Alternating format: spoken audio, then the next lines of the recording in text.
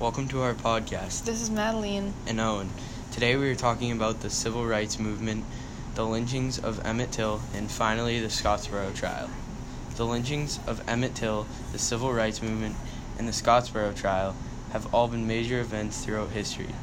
The crimes and lynchings have continued to grow since the 1930s and have finally stopped in the early 1980s. Within these years, there have been about 4,743 lynchings, mainly within the early 1900s. One major lynching was in 1955 in the state of Mississippi, where a young man named Emmett Till was lynched for offending a white woman. He was then lynched and hurt in many other ways. Because of this, his mother had an open casket funeral to show people what he really looks like after he was hurt. Another event during the time was a trial called the Scottsboro trial. All of these men were on their way to facing a brutal execution.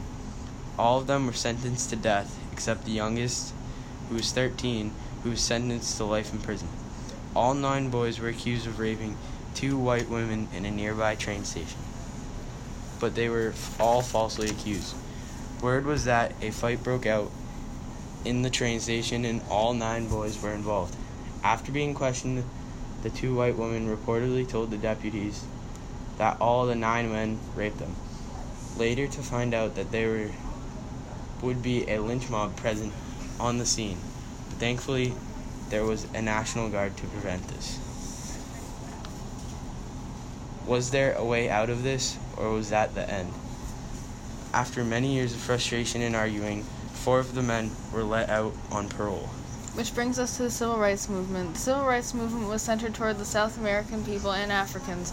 This was centered for equal rights and basic privileges for all.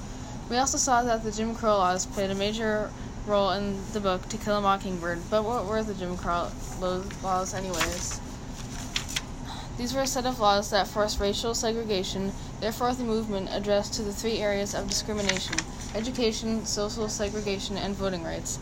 This relates to the book To Kill a Mockingbird because we see the Jim Crow laws take place throughout most of the book. We see this mainly when Tom Robinson is going to be convicted for raping a white female, also when the lynch mob showed up at the jail ready to kill Tom.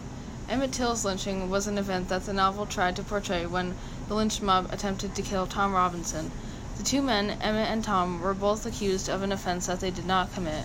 Tom was almost lynched by a lynch mob that attempted to kill him in the novel before a fair and just trial had begun. The Scottsboro trial was another major event that the novel tried to portray. The boys in the Scottsboro trial and Tom were accused of raping a white woman with no certain evidence of the crime. With Harper Lee's writing, she tried to incorporate the events of the Scottsboro trial, such as the idea of the trial and the crime committed, into her novel.